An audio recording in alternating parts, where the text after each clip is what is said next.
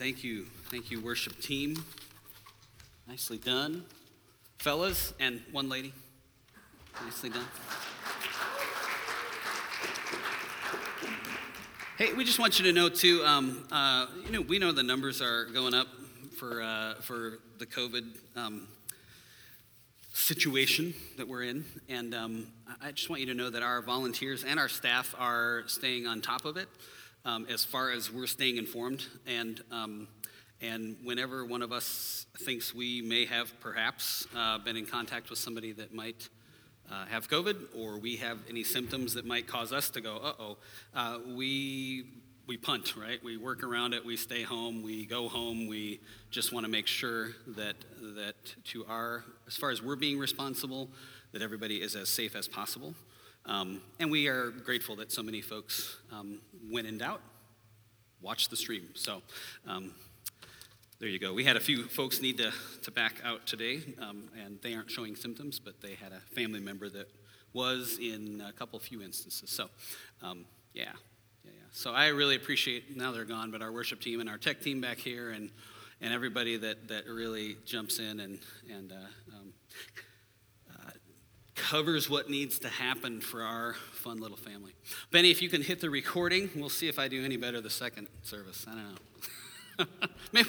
Maybe we'll pray first this time. How's that for a starter? All right, we'll do that. Father, thank you. You are good, that we can run to you, that our hope is not in any other thing, but our hope is found in you, Jesus. Will you help us this morning to fix our eyes and hearts on you? In Jesus' name, amen. Amen. Well, as we mentioned earlier in the service, during our Advent candle and reading, it is this Advent season, these 4 Sundays where we have a different theme. And again, we mentioned that this week's Advent theme is hope. And for at least the recording purposes, Advent, if you're new to this, Advent's the 4 Sundays that precede Christmas. And it gives us time to prepare our hearts for Christmas, the birth of Christ, so that we don't just show up at Christmas and go, oh no, I missed it. And these themes really help us to more fully enter into the season. And this week's theme again is hope. But hope is sort of hard to come by in a COVID world, is it not? Anybody remember when this whole thing started 9 months ago? Feels like it, right? Yeah, we heard the whole thing, hey, now listen, optimism and hope are 2 different things. I'm just going to acknowledge that right up front. And maybe I'm just in denial, which is a part of it. But did anybody like me think, hey, you know what, maybe a month or 6 weeks or 2, all right, we'll get past, right? A few of us, thank you, that I'm not alone in my naivete. Or here was a good one. The next glimmer of hope was the summer heat. It's going to kill it, right? Finally, our Arizona summer's good for something. You remember that? Anybody? I hoped. I started to doubt it, but I hoped, right? And then, through the summer, people started finally going, it might not be a bad idea to wear masks and do some distancing and take some precautions. And wow, look at that. The numbers went down. And people kept quoting the CDC like, but they said masks, didn't help. Well, they then said, sorry, we were wrong, right? Everybody keeps going back to that statement in March that they quickly went, wait, there's research, huh? But the numbers went down. So we're like, hey, okay, kids start going back to school. Some of our schools cautiously, some online, some a mix, all of that stuff. And then, right, here we go again. Does anybody else feel like last week? Oh, here we go again. Or in the last couple of weeks, here we go again. All these little things, holy smokes. Everybody's stretched like crazy, but especially parents and teachers, like, holy smokes, my heart goes out to them. How many of your Thanksgiving plans were much different this year because of COVID than they might have normally been? That was true for us. Anybody else here? Mike and Laura don't believe in Thanksgiving, so they just did what they normally do, so just playing. Ours was way different. We were hoping to be able to see our grandsons who are, a year. How old is Ellie now? He's 2.5, yeah. So we're hoping to get a little time. We don't get much time with them at all, but it just ended up not being the safest thing. And so we always defer to our kids and what their comfort level is. We never want to pressure them. But it was rough, it was rough. And I know it was rough for a lot of people. There were some people that just said, skip it. Talked to a guy today who was like, yeah, I just made some beef stew, and my daughter and I hung out, and it was a very different Thanksgiving. And again, it's just different, right? But even though we are tired of the uncertainty and the way things just are changing almost day by day, we still, at least at some point, allow ourselves to hope a little bit, don't we? Right? Some of us are just going to shut it off and be like, nope, no, I'm not going to think about it. Don't talk to me until it's like everything's in the clear, right? That's one way to live. I couldn't do that, even though I feel like doing that sometimes, because I've got to have a little bit of hope, because even if my hopes are this way, even if my hopes are, I hope I don't get sick. I hope the people in our church don't get sick. I hope all of our friends and family stay safe. Some of us might hope, hey, maybe the new administration will help us get back to normal sooner. Others will hope that when the vaccine comes out, it'll come out quickly and safely, that it will work. Others of us hope we get to see the grandkids soon, right? Some of us hope that we don't lose our jobs. Some of us hope that we don't have to lay off somebody that we're working with. Some of us are hoping that we can pay the mortgage. Because we all have hopes. And we human beings are hopers, are we not? We put our hopes in different things, and that's what I want to talk about today. We put our hopes in different things. But hope is a good thing, really, even in general. Like, hope is why people get married. Hope is why people have kids. Hope is why people buy ab machines. I don't have that much hope, so I have not yet. Hope is why people have makeovers, and they pay for them, and they read self-help books. And hope is why people go to counselors, and that's a good thing. Hope is why people play the stock market. Hope is why some single people will dare to go on a blind date, right? Do that out of hope that it might work out. Hope is why Christmas morning and little kids is chaos and fun because of all the hopes. Hope is why many of us turn to and read our Bibles, because we need hope. Hope is why we are here this morning. It's not just the name of our church. It is something that we can tap into, begin to open ourselves to, because we have hopes. We all have hopes. But the question this morning is this: what are you putting your hopes in?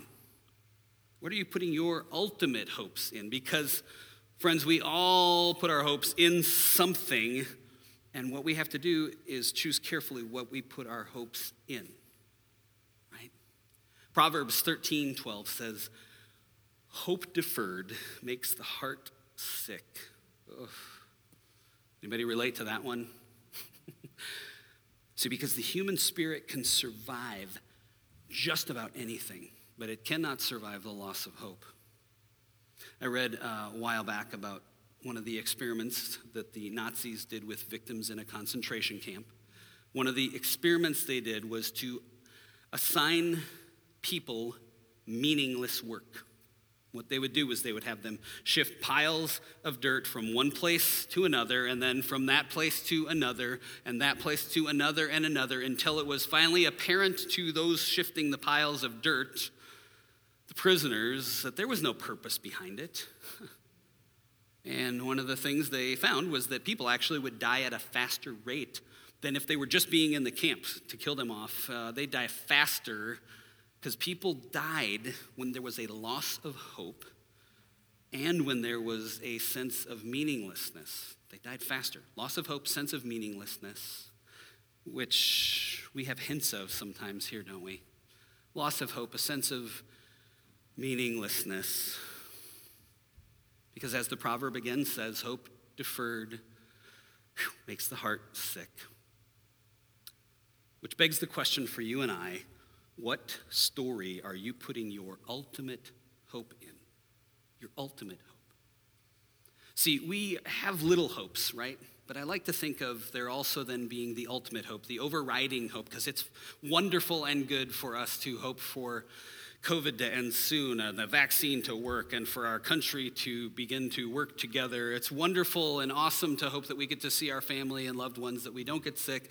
Those are wonderful and good things to hope for, but they cannot be our ultimate hopes, or they will let us down. They will only disappoint. And sometimes we buy into a system where hope looks very promising, right? This political party or this candidate or whoever will lead us, right? They're gonna lead us. They're gonna take their kingdom and invite us all along, and the world's gonna be wonderful and great. And there's all these strategies that promise to give us hope. And whether it's the systems our country buys into or a political system that another place buys into, whether it's a economic system by which we think will work best, whether it's even the jobs that we have that will help us to find prosperity, whatever story we devote our attention in life to, in the end, these things, even if they look promising, they are really, truly just shifting dirt from one mound to another, and another. It's just moving stuff around. It's really meaninglessness. Which is why when some people climb to the top of the ladder and they step on everyone beneath them and they get to the top where they have achieved what they thought they would achieve and have what they thought they would have, they then realize at the top of that ladder that they have leaned their ladder up against the wrong wall. They've leaned their ladder up against something they can't deliver. Now, what's this have to do with Christmas? Well, it takes us back to the time of the birth of Christ. And you can read evidence of this in the Old Testament, especially with the prophets, where they had put their hopes in what they imagined would happen when the Messiah would come. When the Messiah would come, they had a picture. And you can see the words of the prophets just declaring this vision of what it would happen. They finally would be away from the oppressors. They would be on top again, right? And during the time of the birth of Christ, this is the picture that they were expecting, right? Here's their hope. Their hope is in this. God's going to deliver us, which he was, but they had a particular way they looked at it. And so they were looking for God to do a big thing, really big, really huge, right? Isaiah chapter 64, verses 1 and 2. Here's one of the writings of the prophets. "O God, that you would rend the heavens and come down." Picture this. Rend the heavens, you would come down, that the mountains would tremble before you. Verse 2, "And as when fire sets twigs ablaze," picture that, "and causes water to boil. God, come down and make your name known to your enemies, cause the nations to quake before you." Right? They said, "Come down, God, in power, something big, wipe it out. All the oppressors get pushed away, something, someone, something big. It's going to be huge. It's going to be amazing." And so this story, Advent, has a lot to do with what the people of Israel were expecting, what they were hoping and what they were waiting for. What they were hoping in and waiting for was, yes, that the Messiah would come, but they thought the Messiah was going to come as a conquering king riding on a mighty stallion to slay the enemies and oppressors of their country and make them great again and put them in charge again. That was their hope. But God had something very different in mind, didn't he? Which is part of why people sometimes wonder, I mean, come on, when Jesus was here, how could they not see it? Like, he was the Messiah. How did they miss it? How did many of them just go, nah, not him, and pass on him? Well, it's because what they expected was very different than how God showed up. When the hope of the earth, Jesus, shows up, they miss him. They just missed him because they were looking for something different. Not paying attention even, really. Which causes me for a moment to think, how do we miss Jesus at Christmas? How do we have him right in front of us, right with us, but we're looking for something really big? He's going to show up, but we're looking for something really big. Sometimes I think we need to just even pay attention to how Jesus might want to show up around us, especially those who are followers of Jesus How might he want to show up around us that we might miss because we're looking for something really big?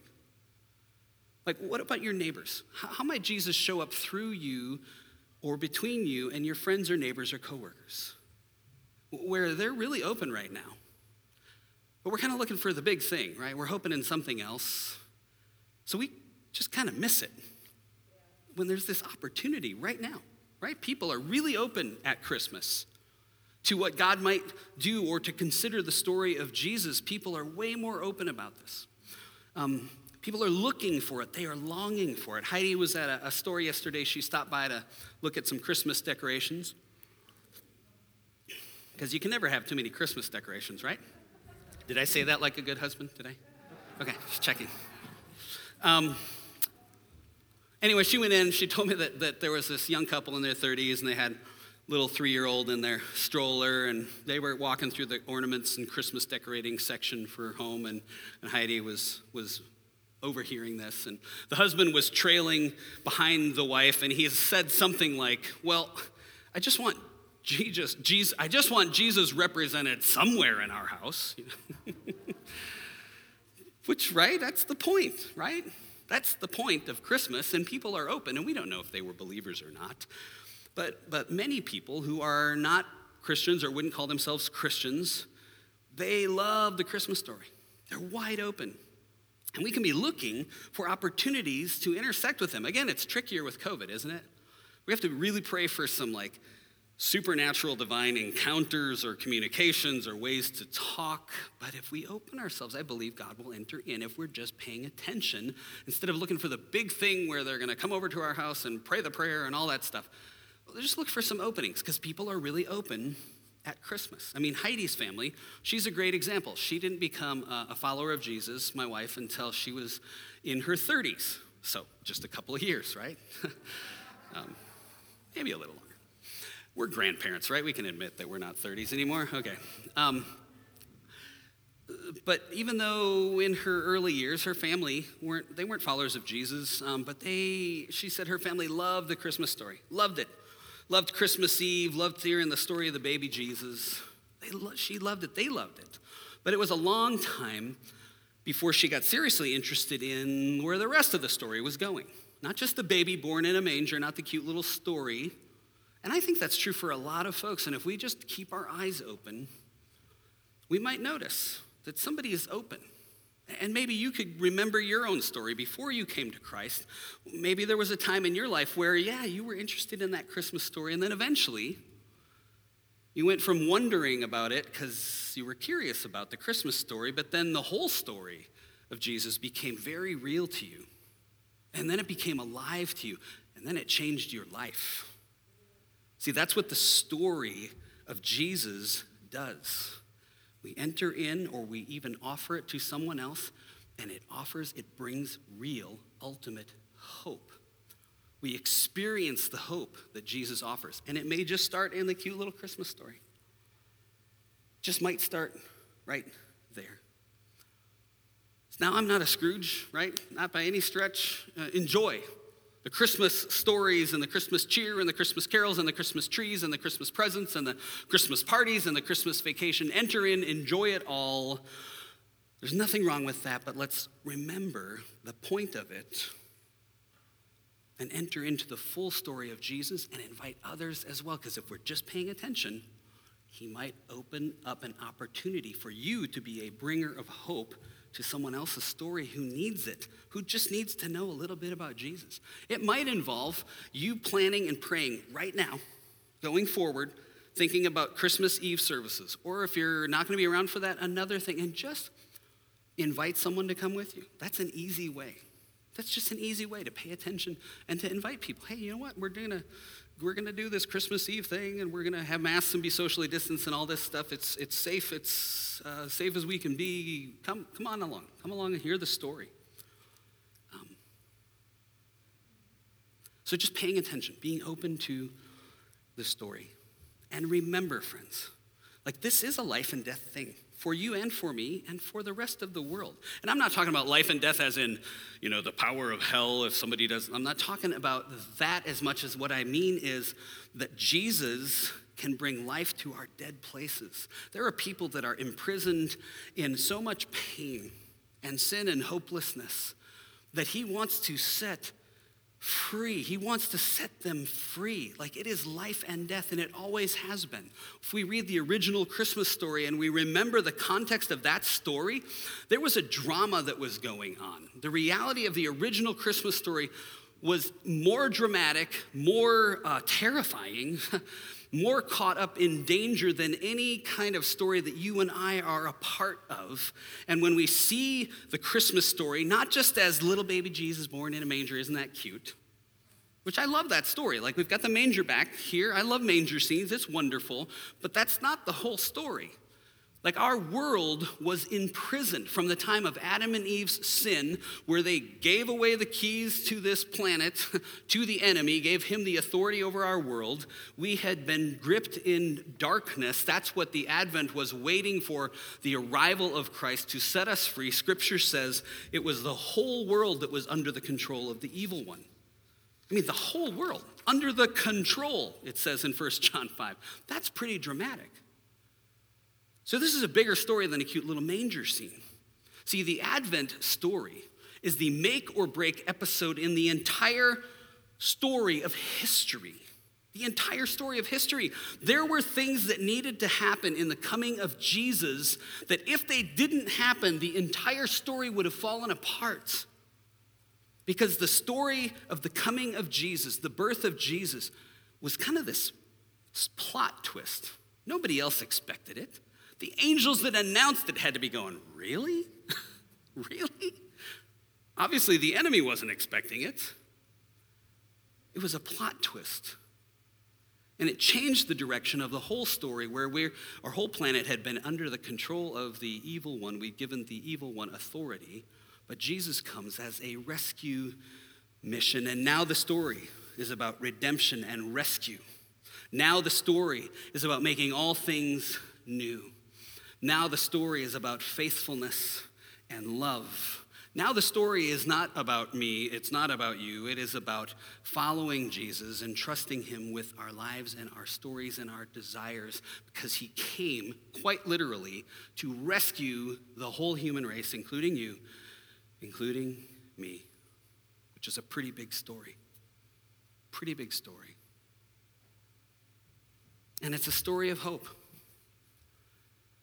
And there are unlikely heroes that were the bringers of hope in the Christmas story and all the stories of the Old Testament leading up to it. Unlikely heroes.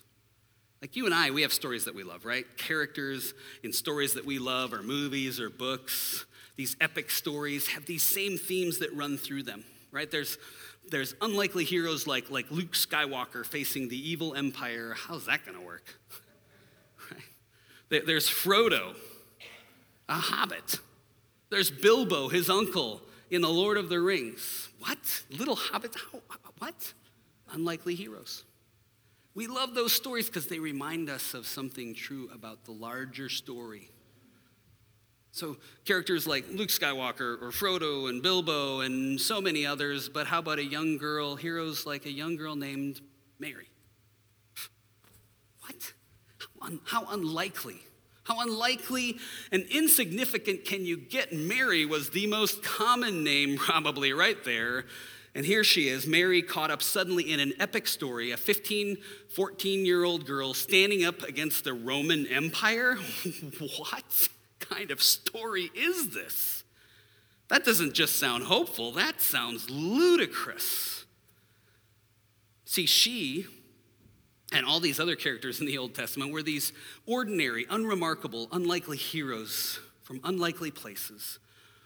But all of them and all of that is a part of the whole story, the larger story from beginning to end, a story of hope.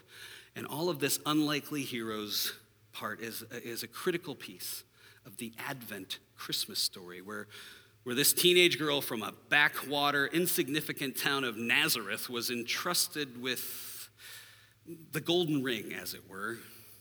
She's given the secret weapon that will save the day, that will vanquish the darkness, that will restore the hope of all humankind. And it just sounds ludicrous. Seriously, what? Mary, a main character, a hero? Well, friends, that's how God has always done it, hasn't he? He's always done it that way. Characters all through Scripture and into our lifetime as well. Characters and insignificant, unlikely heroes like you and like me. See, we know their names from Bible stories, but Abraham, Moses, David, Gideon, Samson, Ruth, Naomi, Esther, Mary, all these unlikely heroes. See, friends, God does really significant things through really insignificant looking people, through ordinary people, through unremarkable people. But those are the characters, the very characters through whom God brings hope into the story. He brings hope through these unlikely heroes, unlikely characters. And I think a lot of times the reason people didn't notice it when it was happening is they were looking for something really big to show up, right? Really big, really powerful, really impressive, bright and flashy. Something amazing and really, really significant. So that when the greatest king Israel has ever had, King David, actually showed up as a boy, they were looking around. Who? What? Oh, he's right here? You mean this kid? This shepherd? What? Because they were looking for something big. And he, to them, was not. But he was right in front of them. This reminds me sometimes, I think, of how I keep looking out there, right? For stuff in the future to be the hope. I put my hopes in the future. I put my hope in some outcome. And when I put my hope in some outcome, I put my hope in the wrong things. I wonder when I'm putting my hope in, when the numbers go down. Like lots of us pastors, right? We're like, okay, when this COVID thing goes away, whoo, boy, we got plans. We're gonna really reach people. And I hope we do. I do. And I get depressed and really anxious and discouraged sometimes. Just being honest with you, I love our church family, but it's tough. It's not easy, and neither is your life, so I hesitate to even say that. When I heard a speaker who's not a pastor, but he was talking to a group of people, and he said, being a pastor is the hardest job in the world right now. At first I was like, there's a lot of harder jobs, and I think there probably are. But part of it is I couldn't even let in the idea that this is as hard as it feels, right? Because I don't want to, because we just don't know, right? We just don't know, because we're putting our hopes in when everything gets back to normal. Hope deferred makes the heart sick. No wonder so many of us are sick, whether we're pastors or parents or teachers or whatever job you have or whatever place you're being impacted. Hope deferred makes the heart sick because we're looking for that big thing out there. What if, though? In the meantime, in the story, right here, right now, God is up to something. And if I don't slow down and allow him to be my hope, I can blow right past it and I'll miss it, just like they missed Jesus, who was this gift. He was the hope of all the earth, and they missed him. And I think we do that. I do that so often. See, because God uses really small, seemingly insignificant things, like a baby born in a barn. Not a bomb to blow everybody up, not to come down and rain fire on everyone, but a baby. That's what he used. Not a bazooka to just blow through the enemies and wipe them out and cause them terror and fear. No, not in the kingdom of God. He used a baby. God didn't come with this power over kingdom of politics and rulers where we win and get our way because we're in charge and our team's doing the politics. That's not what he does. It's not how he's ever done it. And when we try to do that way, it really messes things up. We can read a little history sometime. It really does. He doesn't work through those kingdoms. He works through a baby. He uses love, kindness, And friends, that's why his kingdom looks so upside down. So upside down. He keeps pointing us back. Trust me when I teach you the way to live in my kingdom, which is upside down to what your world tells you to grab control, grab power.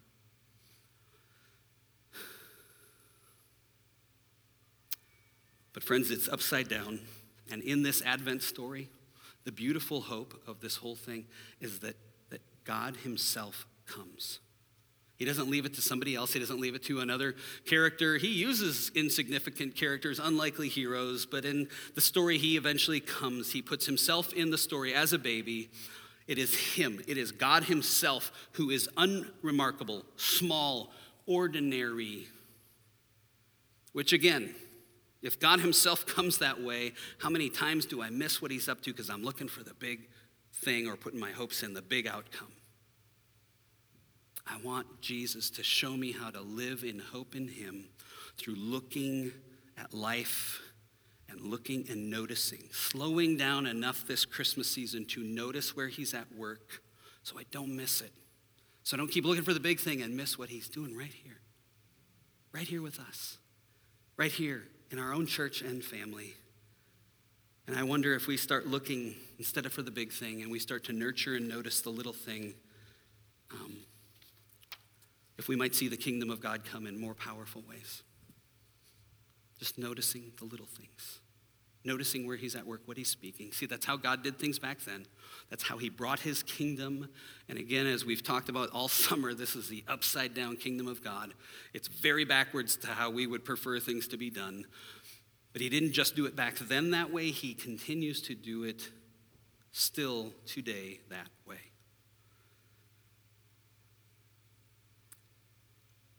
Friends, I don't know what you're hoping for in your life, and we need these smaller hopes, right? We need to have the smaller hopes.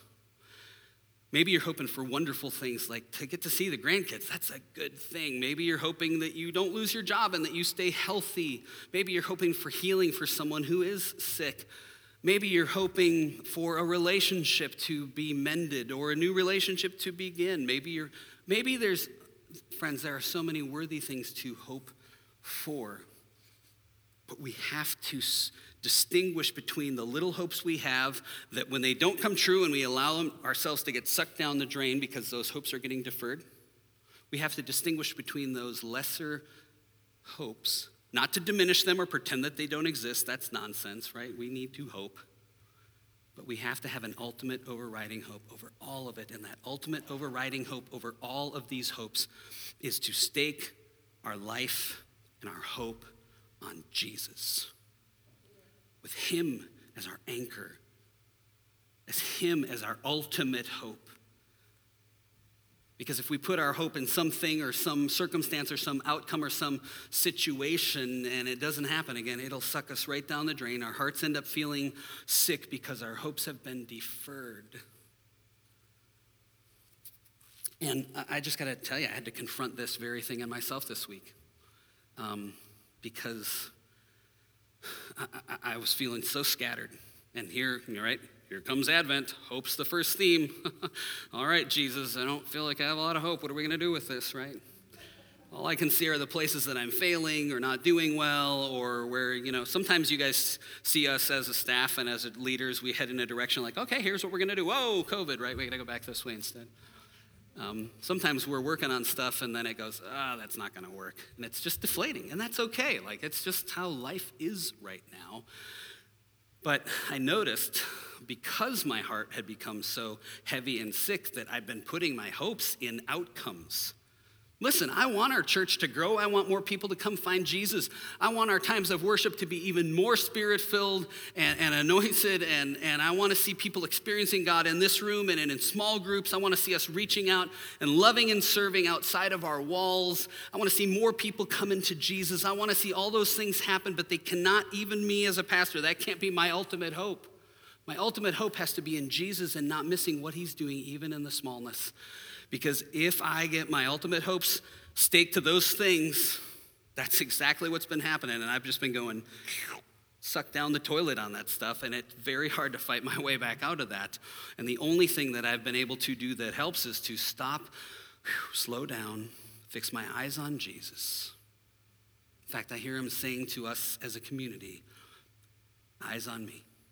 I hear him saying to us as a people, guys, in all the chaos, eyes on me.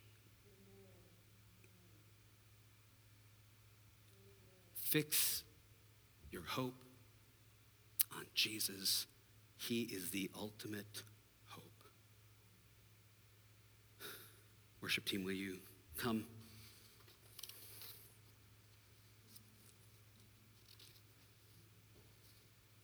I want to wrap up with this liturgical prayer of Advent, because this stuff is all newer to me.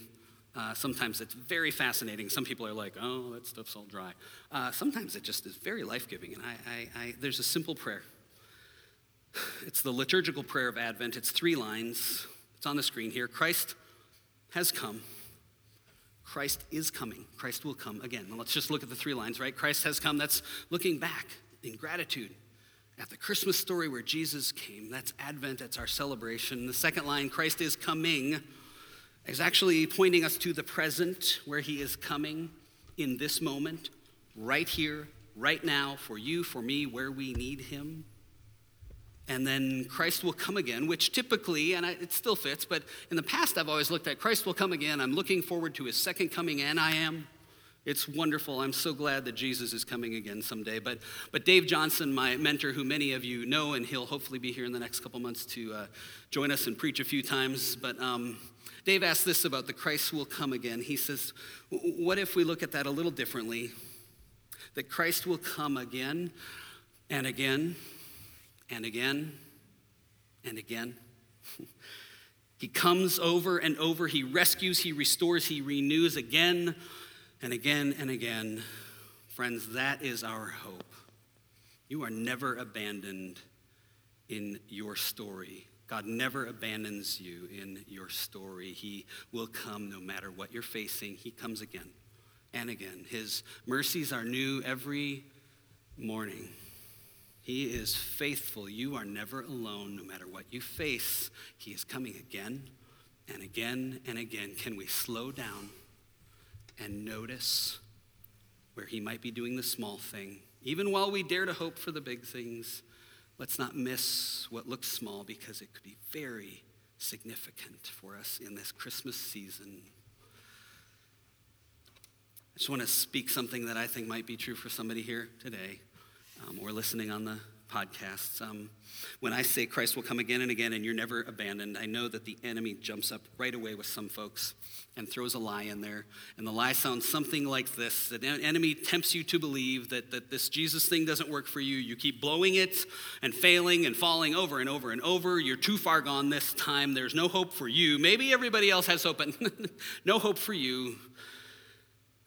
But I just felt specifically like I needed to say, listen, friends, the truth is, if you ever hear that lie from the enemy, the truth is you never fall too far for God to save you. You never get so deep in darkness that he can't rescue you. You never fall so fast that he can't catch you. Colossians 1:13 says, for he has rescued us from the dominion of darkness, that's a dark place, brought us into the kingdom of the Son he loves, through whom we have redemption, the forgiveness of sins. So you're never too far gone, friends. That's the hope that Jesus offers to every single one of us. Rescue, redemption, forgiveness, restoration. It's why he came, and he invites you and I to put our hopes in him so that we can get our hopes up. I'm going to ask you to stand. We're going to read that Advent prayer together and then sing a song together. You guys got a little bonus time, second service. So hopefully that was better than the first service. We'll see. Thank you, sister. Friends, will you pray this Advent prayer with me out loud? Ready, together? Christ has come. Christ is coming. Christ will come again. Let's read it again. Christ has come. Christ is coming. Christ will come again. Friends, no matter your storm, no matter your trial, Christ comes again and again and again and again. He comes to meet you with forgiveness, with healing, with forgiveness and hope and restoration and redemptions. Friends, This is the hope of Jesus, and that we can be sure. And friends, because of who he is, we can dare to do what we're about to sing to get our hopes up.